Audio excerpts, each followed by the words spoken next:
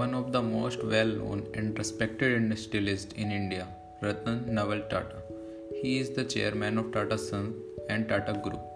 At the age of 73, Tata heads one of the country's largest conglomerate which comprise nearly 100 firms with revenues totally about USD 67 billion. He is also the chairman of major Tata companies such as Tata Steel, Tata Motors, Tata Teleservice, Tata Consultancy Service, Tata Tea, Tata Chemicals, and the Indian Hotel Companies.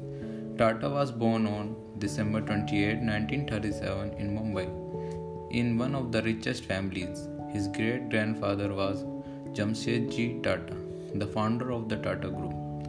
At the time when he was young, he had a very disturbed childhood after his parents were split. Later, he was raised by his grandmother and she has taken care of him. He went to Cornell University to study architecture and structural engineering. Later, he pursued a management course from Harvard University.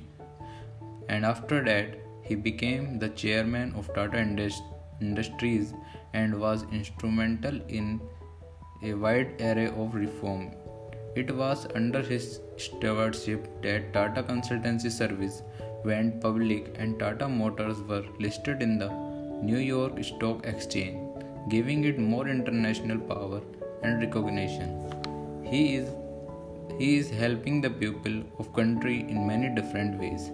Anything happens in the country, he is one who come forward for the help.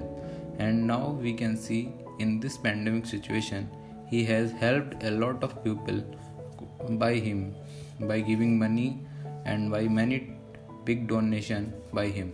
Thank you.